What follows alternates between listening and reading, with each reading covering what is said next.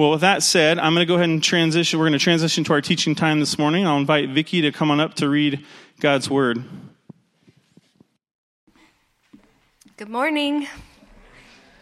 So this is God's Word. We're in John still, verses 39, chapter 8, verses 39 through 47. They answered him, "Abraham is our father." Jesus said to them, "If you were Abraham's children, you would be doing the works of Abraham that Abraham did. But now you seek to kill me, a man who has told you the truth that I heard from God. This is not what Abraham did. You are doing the works your father did." They said to him, "We were not born of sexual immorality. We have one Father, even God." And Jesus said to them, "If God were your Father, you would love me, for I came from God and I am here. I came not of my own accord, but he sent me. Why do you not understand what I say? It is because you cannot bear to hear my word. You are of your father, the devil, and you will do what your father desires. He was a murderer from the beginning. He does not stand in the truth, because there is no truth in him.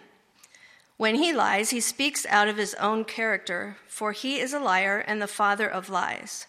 But because I tell the truth, you do not believe me. Which one of you convicts me of sin? If I tell the truth, why do you not believe me? Whoever is of God hears the words of God. The reason you do not hear them is that you are not of God." Amen. Thanks, Vicki. Good morning, church family. How are you?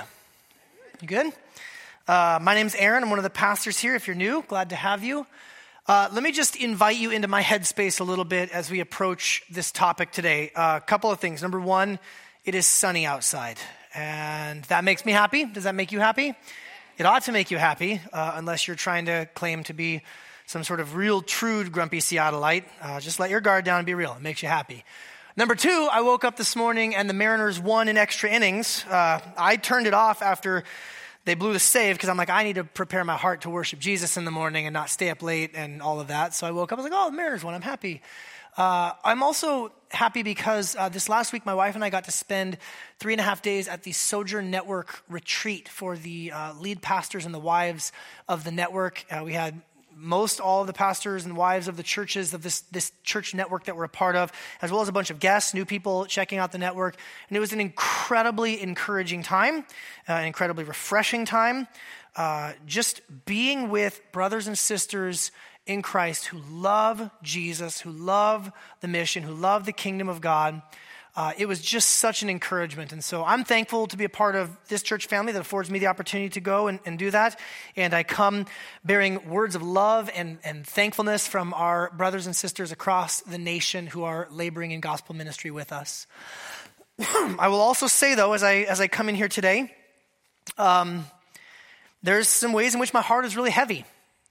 We have people in our church family who are hurting, who are suffering, who are facing dire medical needs, who are facing all sorts of relational challenges. There's some heaviness. But then mostly I come in today bearing a burden on this passage and this topic of the fatherhood of God. And if I'm being honest with you, all week long as I was working on this message, even at the retreat, sitting there kind of at the pool and scratching notes, reading the passage, looking at commentaries on my phone, that's actually really cool. But man, this weight just settled over me over the course of the week. And even just as I woke up this morning, this is a heavy subject to speak about, the idea of fatherhood.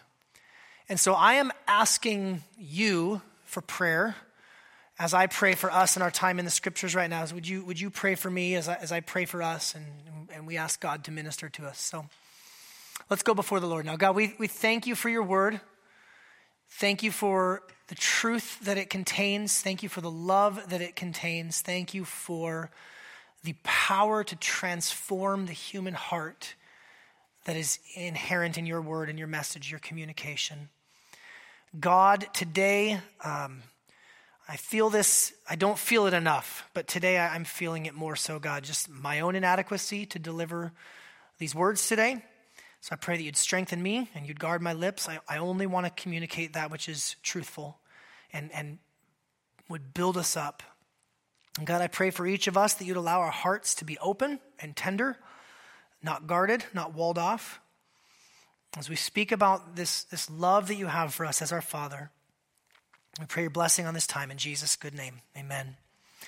So if I was to grab you out in the lobby after the service or at a coffee shop and just say, hey, tell me about your Father. Variety of reactions. Had one man after the first service just teared up and shook my hand and said, man, I was so fortunate. My dad was a good man. Somebody else teared up and said, why'd you have to do that? Why'd you have to bring that guy up? Others of you, maybe it's just a big numb. Like, what? I have no feeling. There's nothing there. I never knew him. He was gone. Maybe he passed away. Maybe he abandoned, left. It's just a big void, a big nothingness. Maybe for the majority of us, there's kind of a mixture, some good, some bad. Tell me about your Father. For good or for bad, our earthly fathers have a tremendous amount of influence and effect on our lives. Would you agree? Tremendous amount. I have a non-Christian friend that I've been able to have some pretty deep conversations about things of life and hopes for the future and various conversations about things, but she will not. I've tried a couple of times to just ask about dad. I've actually gotten to know her mother through a totally different set of circumstances and talked about mother, will not talk about dad. It's too painful, can't go there. And for better or for worse, oftentimes for worse, our image of God as Father, when we hear that God is Father, our image of our Heavenly Father is shaped and informed. We look through the lenses of our earthly Father as we look upon our Heavenly Father. And so my hope and my prayer today is that we could go to the source. We could see what God our Father is like, because to know the Father heart of God is to know true life. We cannot live unless we know the love of God, our Father. And we've been going through the book of John, the Gospel of John, and ever since the beginning of chapter 7, it starts this section on the Feast of Booths. So chapter 7 and chapter 8, this section where Jesus is in Jerusalem, he's interacting, having lots of conversations about the Feast of Booths. They're in Jerusalem celebrating that God ransomed their forefathers out of slavery in Egypt, and they're celebrating a week-long celebration by living in tents, and there's all this language of Father that's come up. I just kind of skimmed back through chapter 7 and 8, and Jesus is saying things like, my teaching comes from my Father. I was sent on mission by my Father. Soon I will go to my Father, and where I go, you can't come, and my Father bears witness that I'm telling the truth. He's bearing witness about me. Jesus says things like, you people don't know my Father. He says things like, if you knew me, you would also know the Father. He said, I always only do that which is pleasing to my Father. And then last week, the passage where we landed, the verse we landed last week, he says, I speak of what I have seen with my Father, and you do what you have heard from your Father. So there's this contrast. My Father and your Father, we got different daddies, Jesus is saying.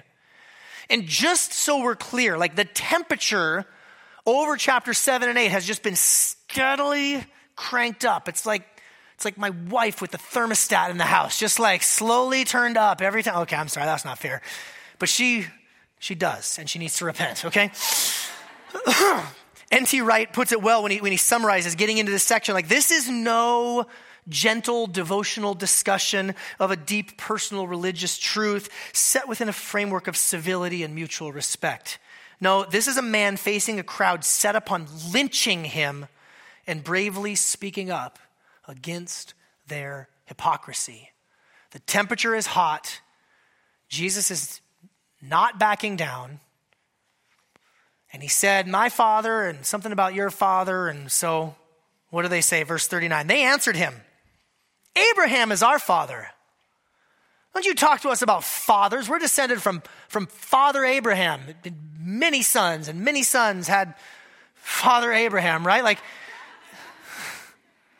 thank you. Thank you, yes. And so are you. So let's all praise the Lord, right? I stopped myself at the 9 a.m. service, and I did not hear at this service. But it's your fault for egging me on. Right? Like, this whole feast is all about national pride and civic pride and our forefathers. And don't you talk about our daddy. Abraham is our father. And Jesus said, if you were Abraham's children, you would be doing the works that Abraham did. But instead, you're trying to kill me. And all I have done, I'm just a man who has told you the truth that I heard from God. This is not what Abraham did. You know, like father, like son, you heard that saying, right? Like if you want to tell me that you're a descendant from Abraham, well, Abraham did works of righteousness. And you're trying to kill me for telling you the truth about God. Jesus said to them, verse 31, you are doing the works your father did. Now, he still hasn't explicitly said something. What do they say? Well, they said to him, we were not born of sexual immorality. We have one Father, even God. So they actually just took a card out of Jesus' kind of playbook. Jesus keeps talking about God as Father. They said, no, we know who our Father is. It's even bigger than Father Abraham.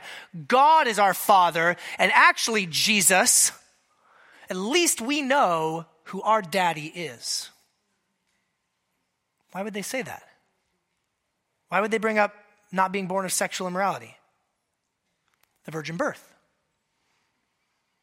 The Christian doctrine of the virgin birth is that God, through the power of the Holy Spirit, overshadowed Mary. She conceived and gave birth to Jesus. So Mary is his mother, but God is the father of Jesus. God is fully God and fully man. And so they drop this line because, let's be honest. That's a hard claim to live by. Amen? Here's Jesus from the earliest time of his life. There's a cloud of suspicion over his paternity. At least we know who our daddy is, Jesus. We weren't born of sexual immorality. So here in this part of the discussion, we can just see the importance of earthly fathers, right? The Jewish people are claiming, hey, we come from Abraham. No, we come from God. You don't know who your daddy is. There's all this discussion about fathers. And I think we can see from these verses the kind of, when you really distill it down, what it is that fathers provide. Why are fathers so important? The first place is that fathers really serve us when they do well is that fathers provide a sense of identity. Who am I?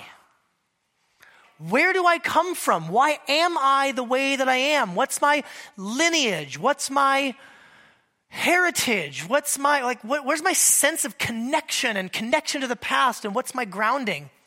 1 week ago, I got my results back from the DNA thing on Ancestry.com. Have any of you guys done that? Okay, there's a few of you out there who have done the weird thing where you spit into a tube and you put it in the mail and you send it to a stranger who has a tube of your spit. That's very odd. And then they look at things like genes and ribonucleic acids, or I don't know, and then they can tell you what your ethnic heritage is. Now, through my father's side, I've known that there's English and there's Norwegian. On my mother's side, I've known that there's Irish, English, and a little bit of German. But my great-grandfather on my dad's side was adopted, and he had very dark olive-colored skin, dark-colored hair. I've seen photos of him. I got bright blue eyes, but I kind of take after his skin tone. And I've always just kind of wondered, what's there? What's in the gene pool? Turns out I have 11% of South Iberian Peninsula, Spain.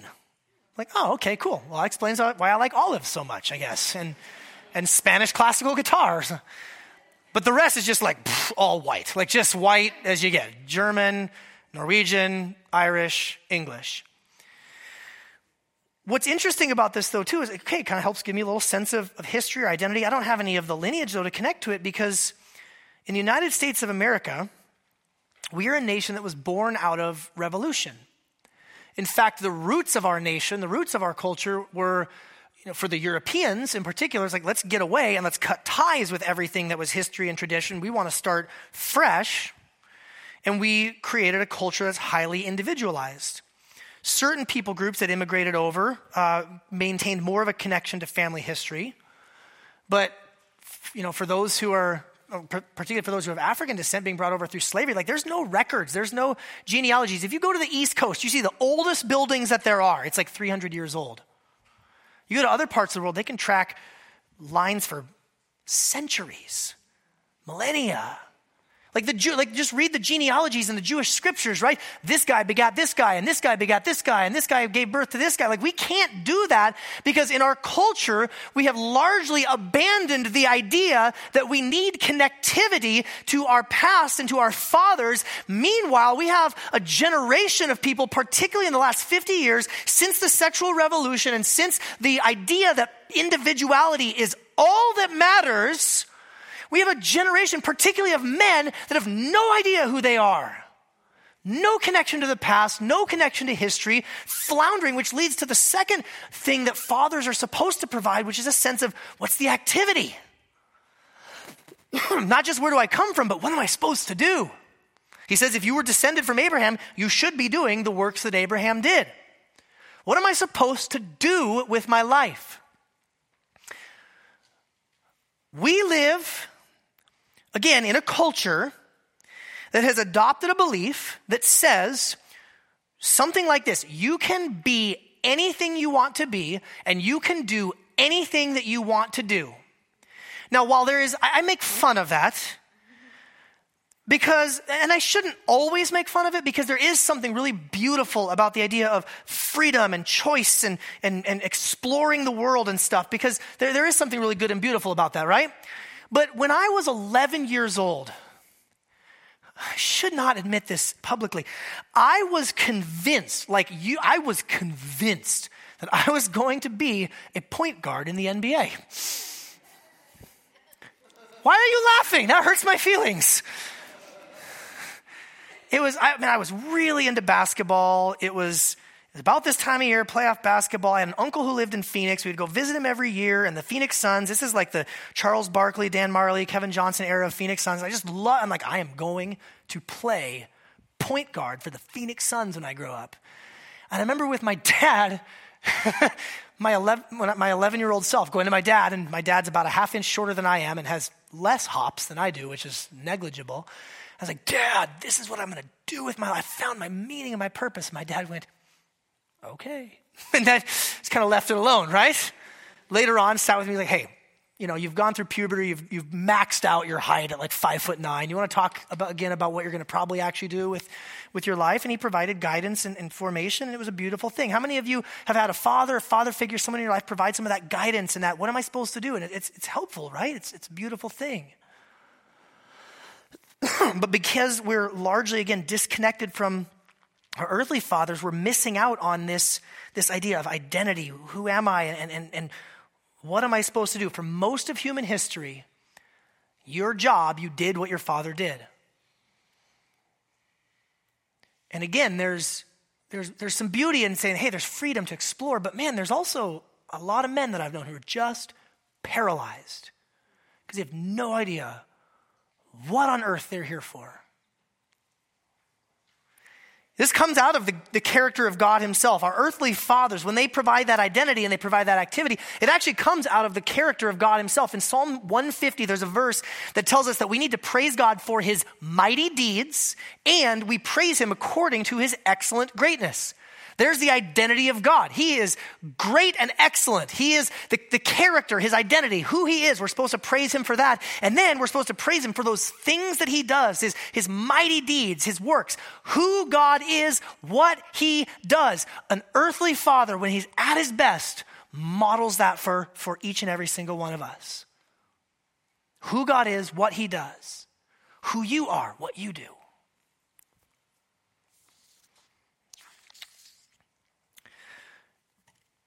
The people aren't getting it. Verse 42,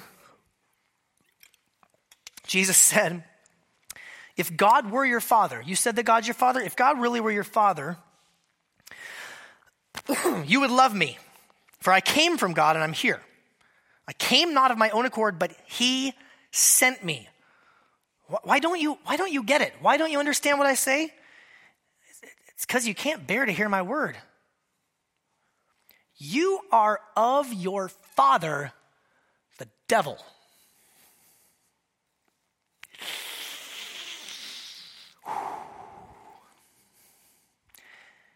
I mean, like, Abraham is our father, civic pride, national pride, ethnic pride. You know, God is our father. No, your dad's the devil. No wonder they wanted to crucify him. Your will is to do your father's desires. He was a murderer from the beginning. He does not stand in the truth because there is no truth in him. When he lies, he speaks out of his own character. Some translations say he speaks his native language. For he is a liar and the father of lies. We sometimes in our culture struggle with the idea of the personification of evil. People in our culture, even irreligious people who would claim to be agnostics or atheists or spiritual but not religious, they believe in evil. In fact, in some ways, our culture is more moral than ever. It's just, there's not necessarily a biblical standard of morality. But people struggle with the idea of the personification of evil. That there is a devil, there is a spiritual created being. He is a created being. He is not equal to God. Amen? It's not like a yin-yang sort of a thing. It is God, who is the creator God, created all things, which includes spiritual beings, one of whom is this rebellious angel known as the Satan. It's a title. It's actually, it's not a name, a personal name, as much as it is a title. The adversary, the accuser, the enemy, the one who's in opposition. And he stands in opposition to God, but he will not last forever. His days are numbered. Praise God. He will be ultimately destroyed. For now he has influence, he has sway, he does have some semblance of power. But when Christ returns at the end of the age, he will meet his ultimate destruction in hell. But the idea of, and then every once in a while people will start to get it when they hear of a particularly horrific thing that is done by a person, like the persona. How could someone be so evil? It's kind of like that. How could someone be like that? Well, look at what Jesus says about him. Look at what Jesus says about if the devil's your father, what does that look like? Well, first of all, it looks like having disordered desires. It says his desires. You want to do the desires of your father, the devil. Well, what are those desires? We can see throughout the pages of the Old Testament in particular, a couple of key places in Isaiah, in Ezekiel, but actually in Genesis 3, when the serpent shows up in the garden, that this devil desires God's place. God has all authority. God has all power. God has all rulership and lordship over everything in the universe, and that this devilish desire is to usurp God's authority. No, thank you, God. You move over. I'd like to be in charge. That's the devil's deepest desire. Number two, he traffics in destruction. Jesus says he's a murderer. He's always been a murderer. Elsewhere, it says that the thief comes to steal, to kill, and to destroy. He is a master at bringing destruction and devastation because he hates God's creation. God's glory is displayed in his creation. God's glory is displayed, yes, in the creation of nature, but God's glory is displayed in you image bearers. We, bearing the image and the likeness of God, we remind the devil of what God is like, and so he is bent on devastation and destruction. And three, he is a liar and a deceiver. When he lies, he speaks his native tongue. He's speaking out of his own character. It's just what he does. It's just what he does. He twists God's truth. We've seen this theme of truth time and time again throughout the Gospel of John. He comes bearing witness to the truth. I am the way, the truth, and the life. I come speaking the truth, my Father. Satan hates the truth, and so he always twists the truth. And by the way, you know this, the most effective form of deception and lies is not the outlandish lies and the outlandish stories and the completely fabricated things. It's just little subtle twists on the truth. Now, as you look at this, some of you may be thinking, yeah, that sounds like my earthly father. He was authoritarian, tried to act like God, tried to act like the king. He left a wake of destruction in his path with his words, with his actions. He harmed me. He harmed my siblings. Maybe there was abuse. There was deception, there was covering, there was lying, there was posturing and making things to be the best possible version for himself and the worst possible version for everyone else. Can I just ask you for a moment, as true and as real and as painful as that may be, can I just ask you for a moment to consider if any of these are in your heart? Have you ever desired God's place of authority? Have you ever said, I'd like to be in charge, God? I love you, and I hate to break it to you, but every single time you've ever sinned, that's what was in your heart. You want to define what's right and what's wrong. Have you ever brought destruction? Have you ever just, you look back like, that did not go well. Night before, I share this with you, you need to know that myself, pastors, no perfect people in here. Night before I left for this pastoral retreat, just blew up on my kids. And I tried for the briefest of moments to justify it because they'd been fighting and they'd been doing naughty things. It doesn't justify anything. I just left destruction in my wake. To spend the last hour with my children before they went to bed, and I went and go get on an airplane, repenting to them and crying with them and pleading for the grace and the mercy of Jesus. I just left a bunch of destruction in my wake. You ever lied? You ever just just a little bit, just to kind of make yourself look a little bit better? You ever lied to yourself? Paul Tripp made a comment this last week that stuck with me. He said, no one is better at swindling me than me. You've got yourself convinced. It's not even lying to other people. You just lied to yourself about the true state of your heart and your condition.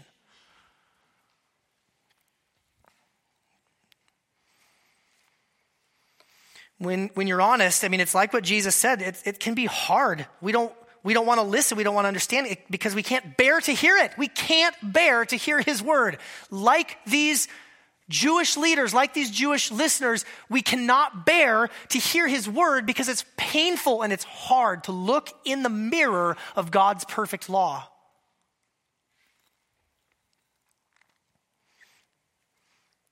Verse 45, but because I tell the truth, you do not believe me. Which of you, oh man, this is so much gospel right here.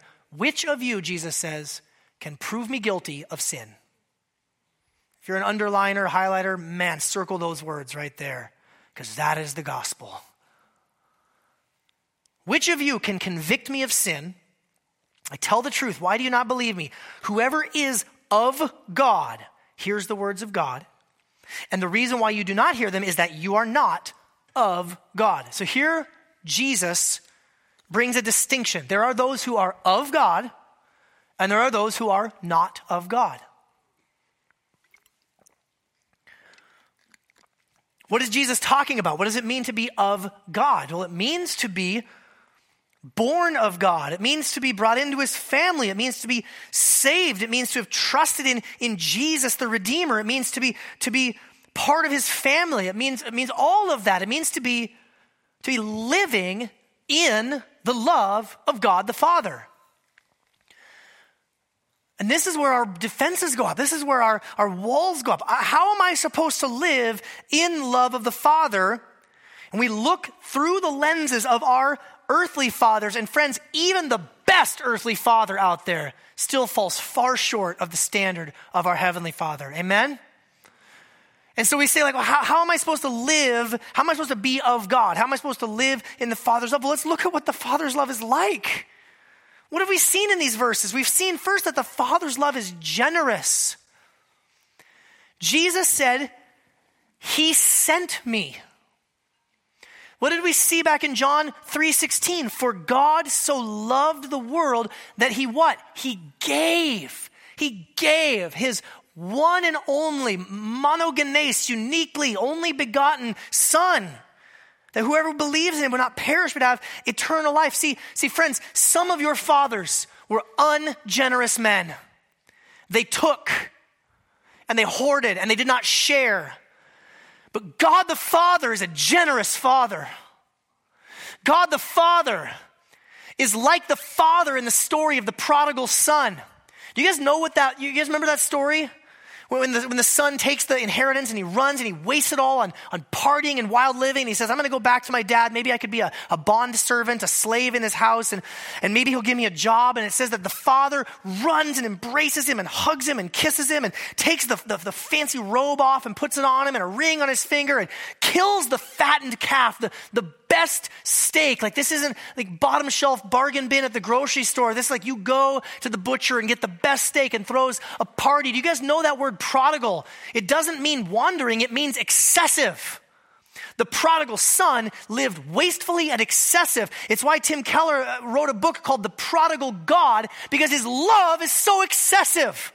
Why are there stars 18 trillion light years away? That is unnecessary, God. We sang that song at the beginning. There's no limit to his love. How many of you, Jesus says, if you ask your father for some fish to eat, how many of you would he give a snake? If you ask for a bread, will he give you a rock? Actually, that verse always has kind of bugged me, because when I was a kid, I asked my parents for a snake and they gave me a fish instead. I'm like, that is backwards. Like, I wanted a pet snake and instead I got a guppy, and it was very disappointing. But the point being that God is a generous God, amen? He's not going through gritted teeth saying, okay, I guess here you go. No, he gave his only son for us. And God's love is pure. Jesus stands up and says, you can't convict me of sin. I've only ever done that which is pleasing to God. I've never sinned. You can't convict me. You can't prove me guilty of sin. We know from other parts of the scripture that God's completely innocent of evil. And see, this is incredibly good news, because again, on a human level, our love is often attached to a hook. I will love you. I will serve you. I will give you something because I want something from you. It's this selfish, sinister, self-focused approach to love. But God's love, the Father's love, is pure. You want to know what God the Father's love is like? You look at Jesus. Jesus says, I've never done anything wrong. I've only been truthful with you. God gave his son purely. He says, I want to give you joy unspeakable. I want to give you hope in the darkest of circumstances. I want to give you peace that just passes anything you could understand. I want to give you life eternal. Here it is. This is what my heart is for you. It's pure love. The love of the Father is truthful. We can see this implicitly by the contrast with the devil being the father of lies. God is the Father of truth. God speaks truth. God speaks clarity into confusion. God speaks truth into chaos. Now, admittedly, sometimes that truth is hard because it reveals things about us that we don't want to hear, we don't want to see. But my goodness, wouldn't it be great to know that earthly fathers were only ever truthful? Here's one. Dads, can you relate with me on this one? Dad, were you listening to what I was saying? Oh, yeah, I was. Yes, absolutely, I was. Do you know that one? Yeah, I was totally listening. Can you say it again though? Because I loved the way you said it, and I just want to hear you say it again.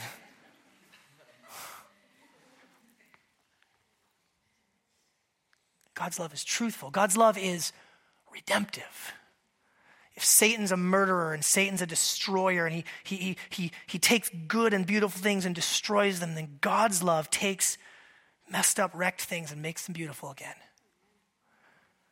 That God our Father takes the ugliest thing that has ever happened in the history of the world, the death of the Son of God. The cross is ugly.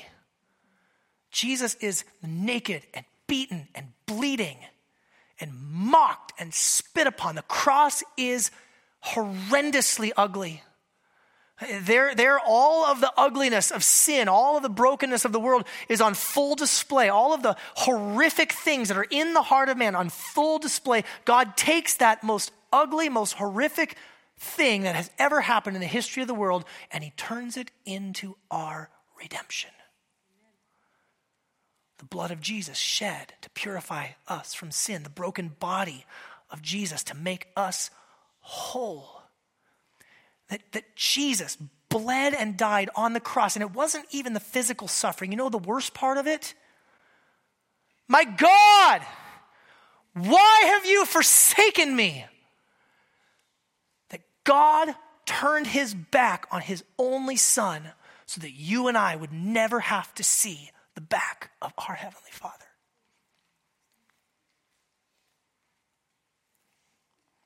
God takes messes that we create and that others create, and he turns them into something beautiful. And then, lastly, God's love is formative. It's shaping. It's an active type of love. It talks about, doing the works of your Father. Sometimes when we talk about works as Christians, I want to bring a little bit of a correction, okay? Sometimes we talk about works, and there's a verse in the Bible that says all of our righteous deeds are like filthy rags. That's in the Bible. It's absolutely true. And particularly what that verse is talking about is our self-righteous attempts to prove ourselves before God by our amazing deeds. That is very gross and it's very detestable to God. Amen? However, there is something called loving obedience and sincere response and devotion to God that is very pleasing to God. We need to be careful that we don't just denigrate the idea of obedience when we're talking about sinful works, prideful works. But there is a sense that when we take even just little faltering steps to try to obey God, it's a beautiful thing.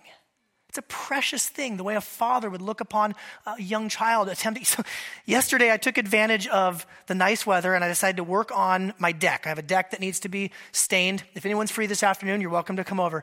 And it's kind of a joke. Actually, I guess it's not, but it needed to be sanded, and it needed to have some nails pounded down and kind of fixed up or whatever. And so I got out the power tools, and I got out the belt sander. I got a radial sander out for different spots, and got out the hammer. And do you know what happens when you get out tools and there's children around? You know what they do? Daddy, can I try? And I don't know, maybe I'm just like the sunshine, maybe the week of, relaxing at this pastor's retreat, I'm like, absolutely.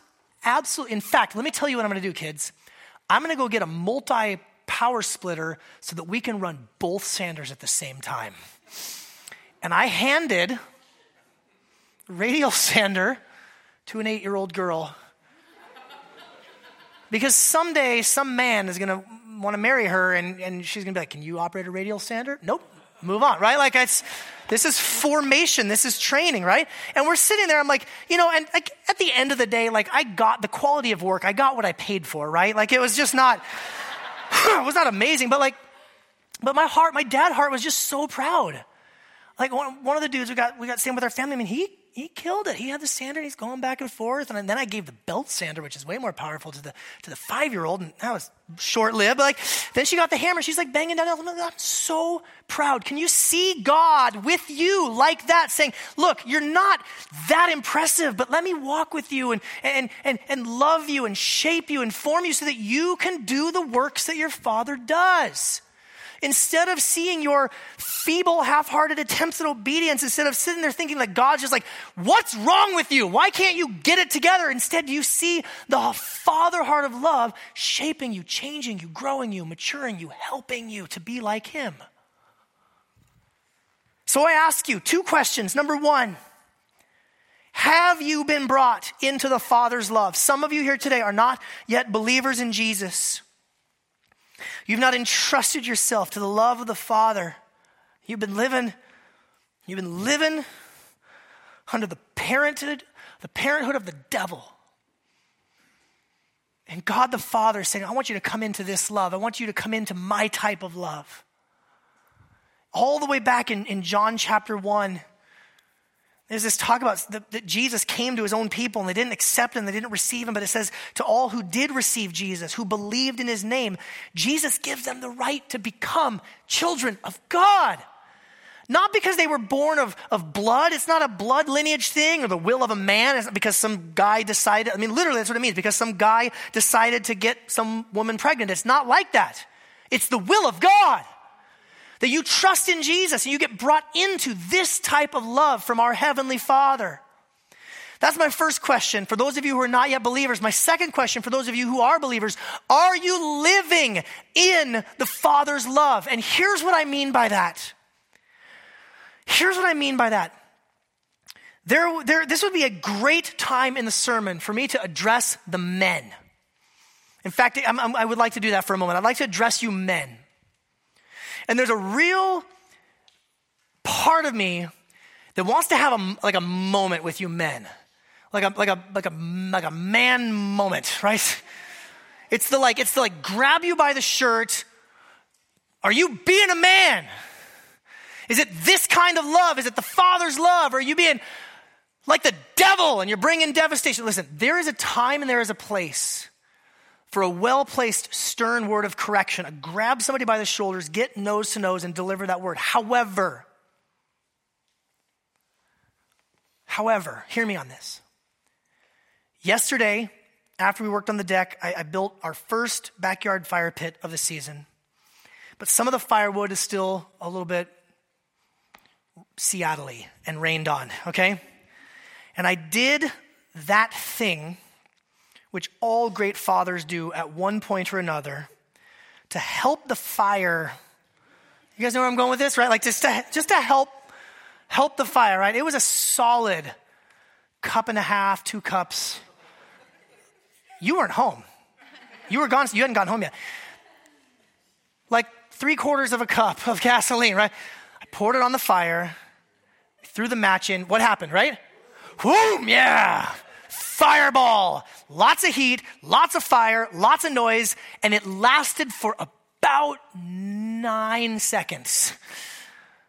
And then I had to work really hard to put actually dry fuel on the fire. Listen,